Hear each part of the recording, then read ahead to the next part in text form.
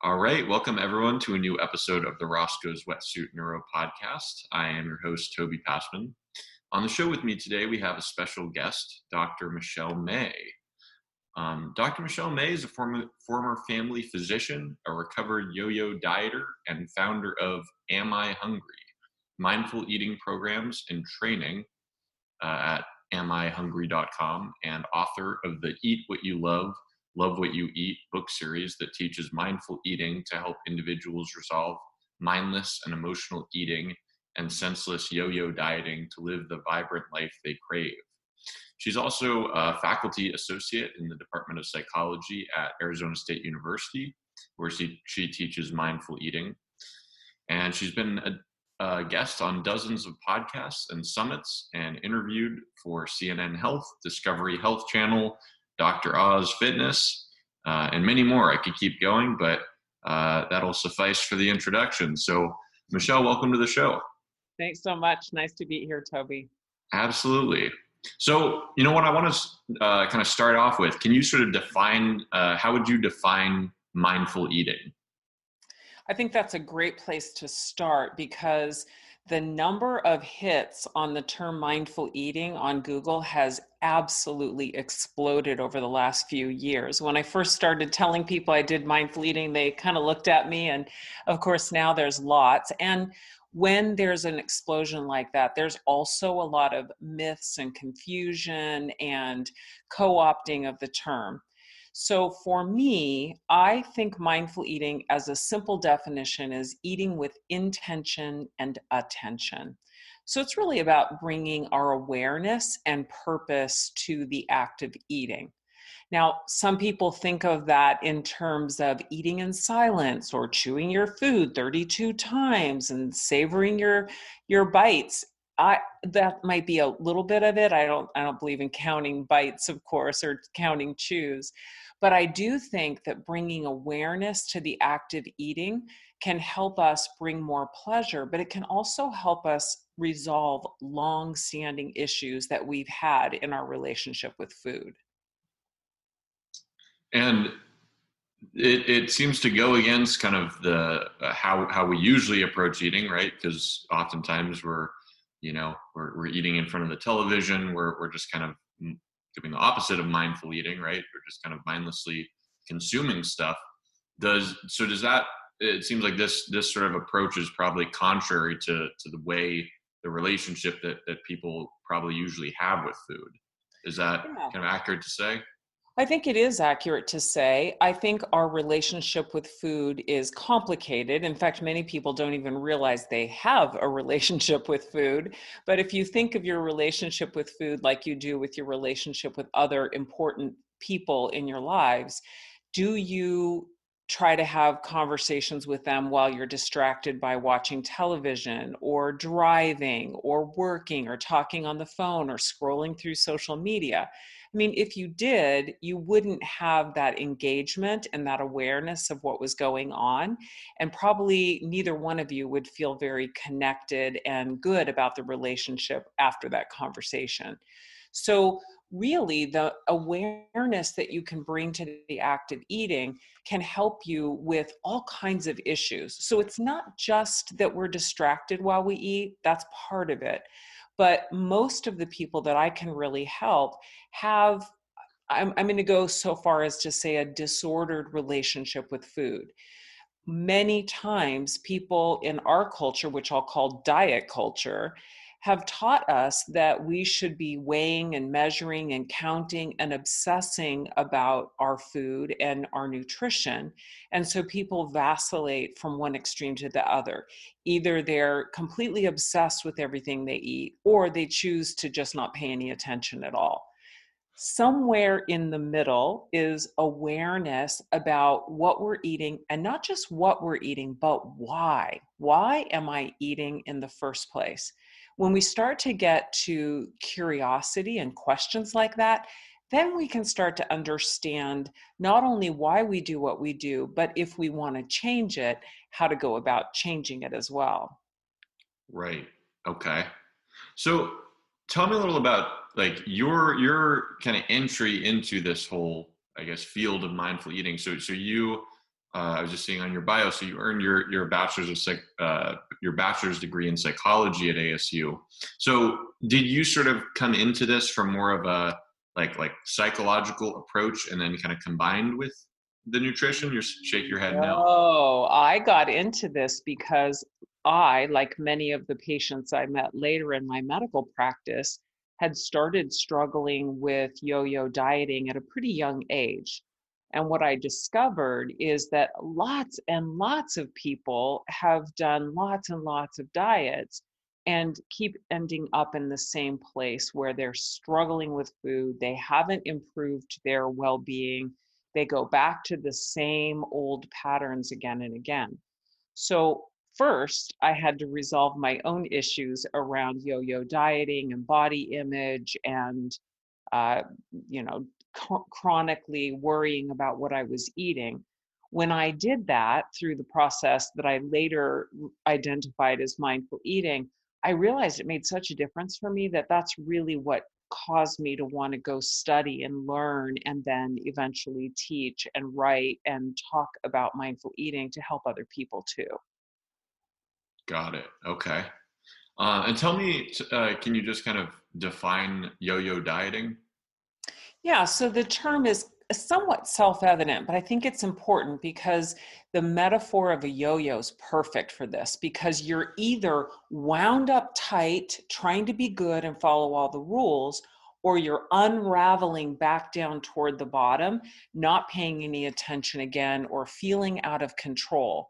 And so a lot of people vacillate from I'm in control, I'm out of control, I'm in control, I'm out of control. The classic example of that is people leading into the holidays, lots of food, lots of events, lots of opportunities to eat. And then they jump into the new year with this really rigid, strict plan of how they're going to improve their diet and exercise. So that's the classic yo yo. And of course, we've all heard the statistics that by February, the majority of people will have long forgotten any resolution they made. So that image, that metaphor of the yo-yo helps us see this. But what's really important about it is that a yo-yo doesn't stop in the middle. You're either going up or you're going down. And that's very typical of yo-yo dieting as well. I mean, unless you know some fancy walk the dog trick, which a few people do, but most of us don't. And the vast majority of people who start out on any kind of a meal plan or eating plan or diet will find themselves back in the same place that they were before they started, if not worse off. So, what we want to do with mindful eating is to obliterate that metaphor and turn that yo yo into a pendulum instead. So when you have a pendulum, you know that that pendulum has a certain amount of energy. And so if you keep giving energy to restriction and obsession and counting and weighing and measuring, you're actually building up more force. And as soon as you can't hold that pendulum up anymore and you let it go, of course it's going to swing all the way to the other side and you'll be back in that same overeating pattern. When you stop giving that restriction and then that compensatory overeating so much of your energy, then your pendulum will find a smaller arc in the middle. So instead of trying to be in control and then losing control, you learn how to be in charge. And that's really what mindfulness is all about, in my opinion, is when you are aware, then you actually get to make conscious choices. It's not so important what the choices are. What's important is that you're choosing instead of mindlessly going through habitual behaviors again and again. Does that make sense, Toby? It does. It does. And you know, Michelle, what it reminds me of, I mean, where I was going to go with this is really, you know, the sort of biohacking community. I don't know how much awareness you have of that, but that's certainly like I've had several people in the biohacking community on my podcast, and I'm personally into all of that sort of self quantification and supplementation and tracking and all that stuff. But you know, it does, I think, bring up a good point that I've certainly taken it to that extent where it's like I'm just measuring like everything and trying to figure out like, you know, am I feeling this way because I, didn't get enough sleep, or was it because I ate this, or was it because I forgot to take this supplement? And it can become very obsessive. Um, Yes. Yes. And I get it. I never I resolved all of that long before that was a thing, but I definitely understand what it feels like to wake up thinking about, what am I going to eat today? What am I going to do today? What did I do yesterday? I mean, I understand that kind of attempt to sort of micromanage our biology and our psychology and everything else around us. The truth is that we were born with the instinctive ability to manage ourselves without all of that detail. And I'm not, people can do whatever they want, it's fine with me. But if someone is finding that they're expending a lot of energy thinking about these things, then my question to them is, why did you start doing this in the first place? What was the point? What was your intention? And often it was, I want to feel better. I want to have more energy. I want to live a fuller life. I want to have more fun. I want to engage more in my relationships. I want to live longer. And so when I hear that, I wonder, is the purpose of our lives to micromanage all of these things, or is our purpose to live more vibrantly? And if we're using so much energy micromanaging things, that in actuality, once we learn a different way to relate and think about our food and our physical activity and our self-care, we don't have to spend so much energy doing it. It happens very naturally, very organically, the way that perhaps a baby cries when they're hungry and they need to be fed, and when they're tired, they sleep. So again, it's a completely different philosophy, but I see and meet a lot of people who are spending a higher percentage or a higher proportion of their time worrying about these things. And I wonder what they could be doing with that time and energy instead.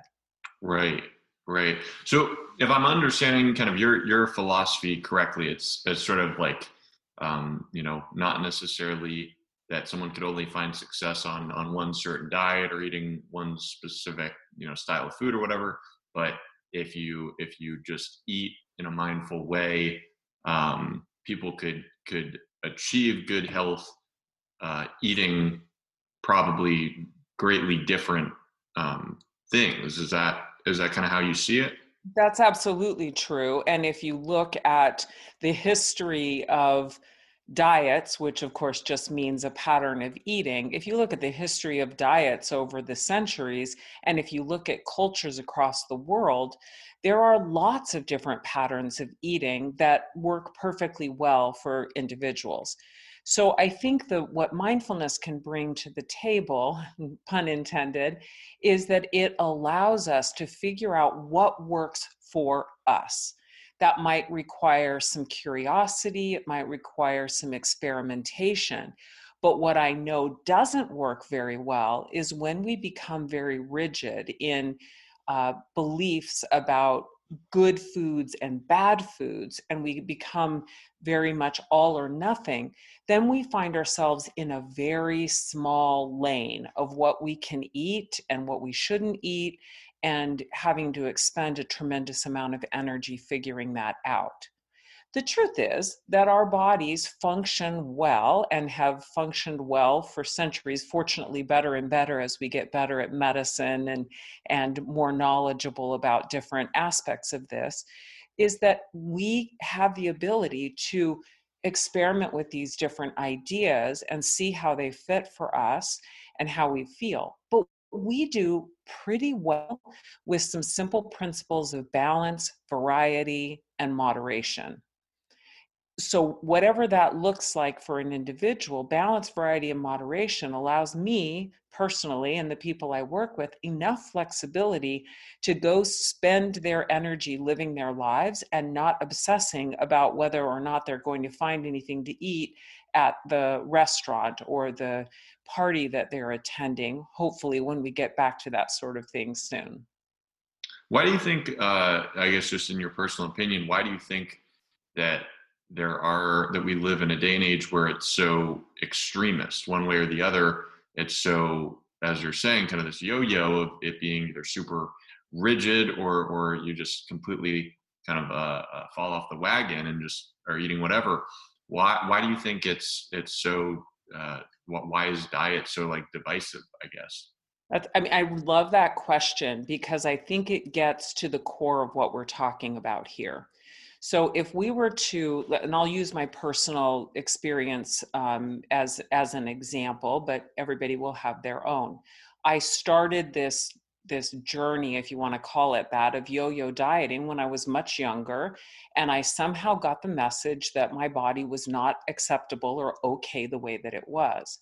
And so I no, I think I was initially looking at magazine articles and, eat this, not that sort of things, and trying different meal plans, eventually joined a popular weight loss program. But here's the problem, that we are evolutionarily wired to resist that kind of intervention and micromanagement of our eating. In other words, and we're talking, for me it was about weight loss at the beginning, and it is for many of the people who start down this path.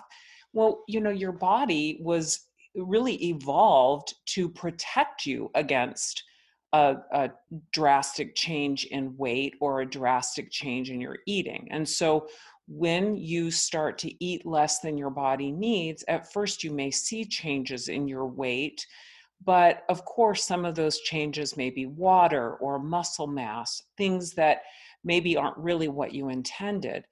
Over time, even if you're losing fat, it may set off this whole chain reaction of physiological changes that are designed to protect you from dying because your body doesn't realize you're doing it on purpose, correct? So you will start to, for one thing, for example, you will become more attuned to food. You will notice food more. Food may actually taste better to you. Your attention, your thoughts may be more on food. When you eat food, your body will be more efficient at storing food. Your metabolism will lower. And so what happens is that we have this whole biopsychosocial um, chain of events that occurs when we start to restrict our eating that actually cause it to backfire, especially if your goal is weight loss. And so you begin to think you're doing the right thing or the helpful thing, and then suddenly you find yourself back at the same place you were, even though you're trying your very best, or you plateau, or you can't do it anymore because it becomes boring, or you're having strong cravings, other things are going on. And so then you end up in this yo-yo pattern that we were talking about before. And so that makes you susceptible to thinking, well, it worked for a while and then it didn't work, so I must be doing something wrong. And then you look for the next eating plan, and then the next one, and the next one. So what we have then is this diet culture that is feeding, it's literally a feeding frenzy off people who think they just haven't found the right diet, or don't have enough willpower, or somehow can achieve health and wellness through looking toward outside experts to help guide them. When in fact, what it's really doing is causing us to expend so much energy on something that when we were an infant, we knew perfectly how to do. We couldn't do it because we were reliant on other adults and caregivers, but our bodies knew how to do it. And some of us can remember a time when we were really young when we knew how to do that. We lose track of that. And so because of this pattern of belief that I should just be able to follow this eating plan and then have good health and all of these other things, and then begin to struggle with it, that's really, I think, where we start to see these extremes. What mindful eating can bring to us is the ability to say, yeah, I feel better when I eat less, fill in the blank, or I feel better when I take X supplement, or I feel better if I don't eat before I go to bed. And at the same time, we can have that awareness that when I eat chocolate, when I really want to, it brings me pleasure and enjoyment. I didn't do anything bad. Or if I have a dessert, I didn't do anything bad. And because I didn't do anything bad, I don't have to finish the rest of the cake and get rid of it so it's not tempting me tomorrow, right? Like it's this much more balanced, relax. I don't even want to say relaxed because that will strike an image for some people that no, no, no, you should really be worrying about these things. A much more natural, calm approach to making decisions about eating and physical activity and self-care that aren't taking up so much of our time and energy. Okay. I want to ask you, what's your opinion on sort of the idea that willpower, or the debate, I guess, whether willpower, because you brought up, you mentioned willpower, and that's actually, I was going to ask about that. Do you, like, there's kind of the debate whether it's a finite or infinite sort of resource, right? Where there's certain research I've seen where if you believe that willpower is kind of an infinite resource, then it is. Whereas if you believe that it is more of kind of this limited thing that you run out of, then you're more kind of apt to actually run out of it. Does that, do you think that applies at all with what we're talking about with diet, Yeah. or Well, what's your take on that? yeah, no, I love that you brought that because I don't even think I used the word willpower. I might have, but what I said clearly conjured up that image of willpower. And when I think about when I used to diet and how, just even the word willpower, I would say a better word is won't power, because most of what we're talking is about what you're not supposed to do, right? What you're not supposed to eat. And that idea that we're going to go around managing our lives through this control and won't or willpower is really what I'm talking about here. I'm saying that we don't need willpower when you are managing your eating mindfully and with awareness and freedom of choice and balance and sort of that inside out approach. You don't require willpower because you see a dessert and you say, I want it, I don't want it, or, oh, it looks good, it's a feast for the eyes, I'm not even hungry right now, and then you move on to your next activity. It's the restriction and deprivation and avoidance of foods that gives the food the power. We actually end up placing certain foods up on a pedestal, which is why it requires willpower to avoid them. Cake is delicious. 3 pieces of cake, not so much, because by the third one, you're not tasting it and you're not going to probably feel very good afterward.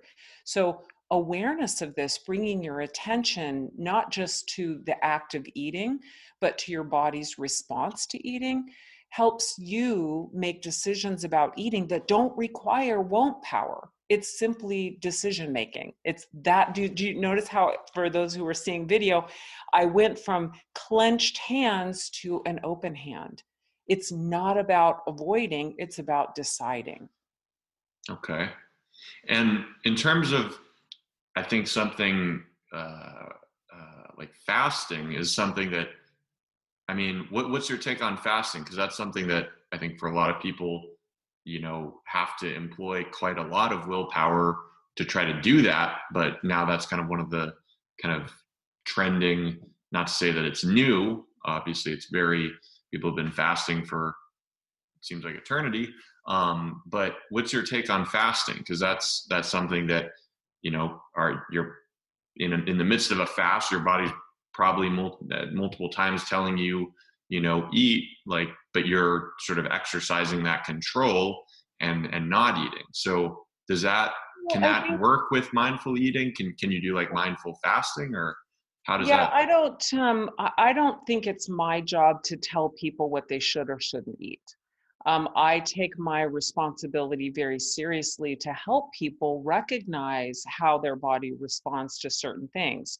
So, if someone is fasting for spiritual reasons, or they find that it helps bring them into focus, or it helps them with some aspect of their ability to pay more attention or whatever. I see that.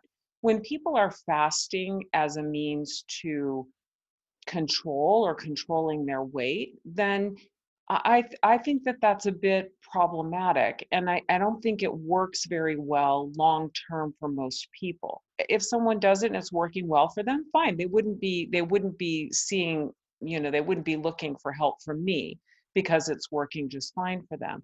However, if people have to keep returning to it over and over and over again to manage their weight, then I would say it's probably not working very well. And you could fill in any diet or any trend or fad for fasting. It could be intermittent fasting. It could be Atkins. It could be Weight Watchers. It could be keto. It could be paleo. You could fill in any blank. And I would just say that, yes, these are very trendy things to do. But ultimately, as I used to tell my patients when I was still in practice, if you can't imagine yourself doing this every day for the rest of your life, then probably doing it even temporarily isn't going to make the difference that you're really looking for.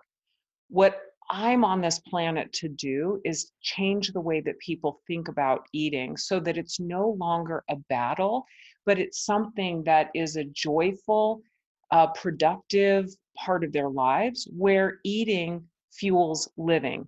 Because I think our culture has flip-flopped this. I think we spend a lot of our lives thinking about eating or not eating or what we're eating.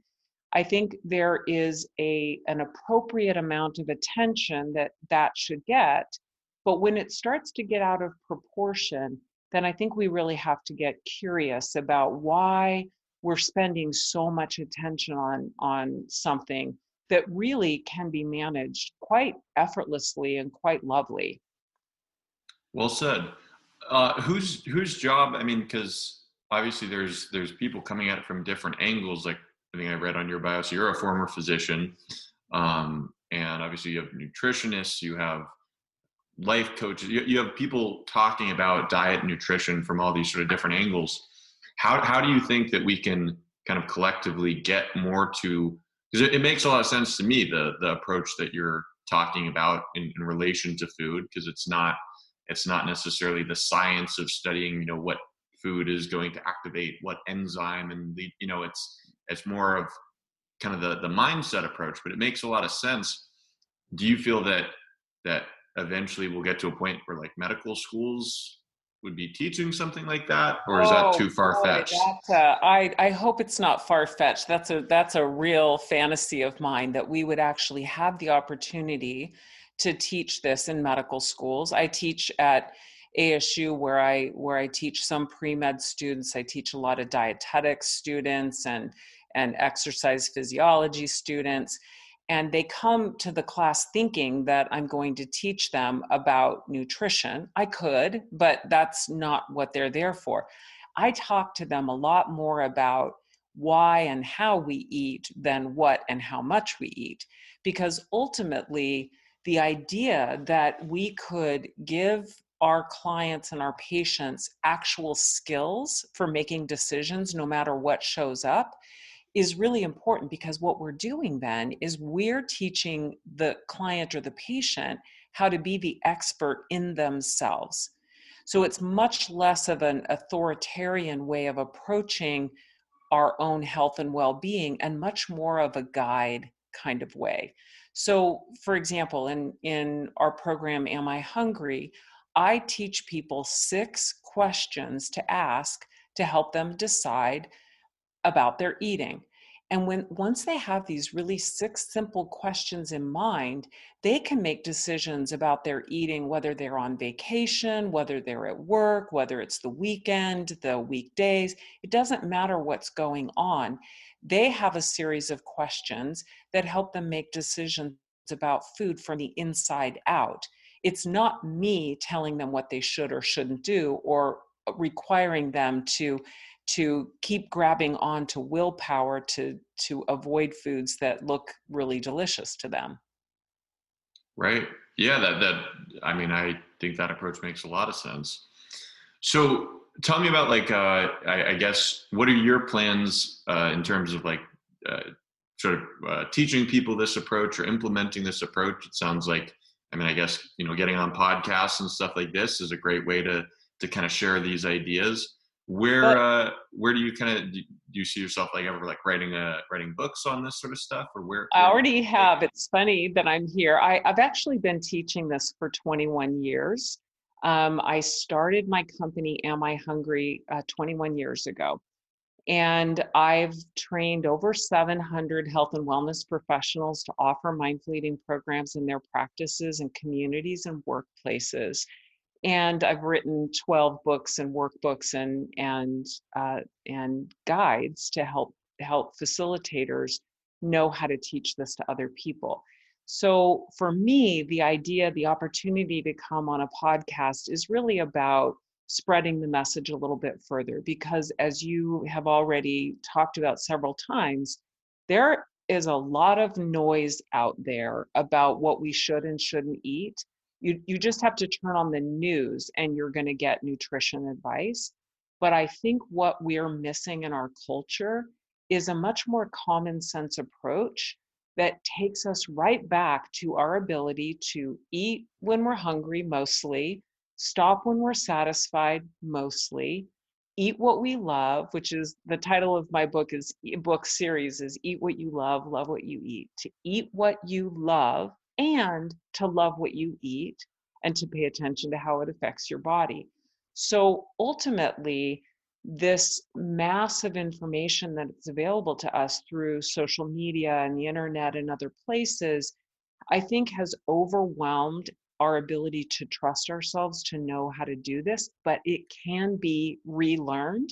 And that's really my mission on this planet now, is to really help people learn that they don't need to continue that painful yo-yo cycle, but that there's a possibility of finding a smaller arc between the extremes that is sustainable and actually feels good. Awesome. Awesome. Well, Michelle, I want to really thank you for coming on the show today. If people want to like learn more about all of these things that you just talked about, where would you direct them to?